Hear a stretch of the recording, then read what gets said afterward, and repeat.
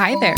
My name is Alexis. I'm a music reporter and editor and have been writing about and fangirling over K-pop for over a decade. And I'm Teresa. I'm also a journalist and producer who just so happens to be a big K-pop stan. And together, we're the hosts of It's a K-pop Thing, the new podcast where we talk about all the things that make K-pop distinctly K-pop. Because, let's face it, the world of K-pop is so much more than just the music. It's always evolving.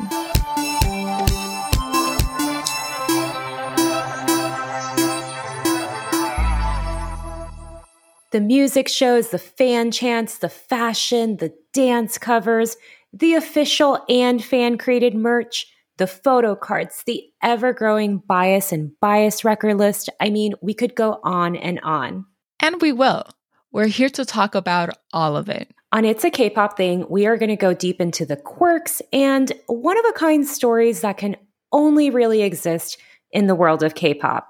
We'll take a careful look at the trends, the stories, the music, and the people who have helped grow K-pop into a global phenomenon. And we're doing it all by combining our skills and perspective as experienced journalists and proud fans. To kick off our first season, we're examining this unique transitional time in K-pop. In the last 2 years, we've come from being limited to only virtual concerts and fan meets to suddenly navigating a flurry of in-person concerts and events, in addition to those online experiences. So if all of this sounds good to you, we hope you join us on this podcast journey. First episode drops later this month.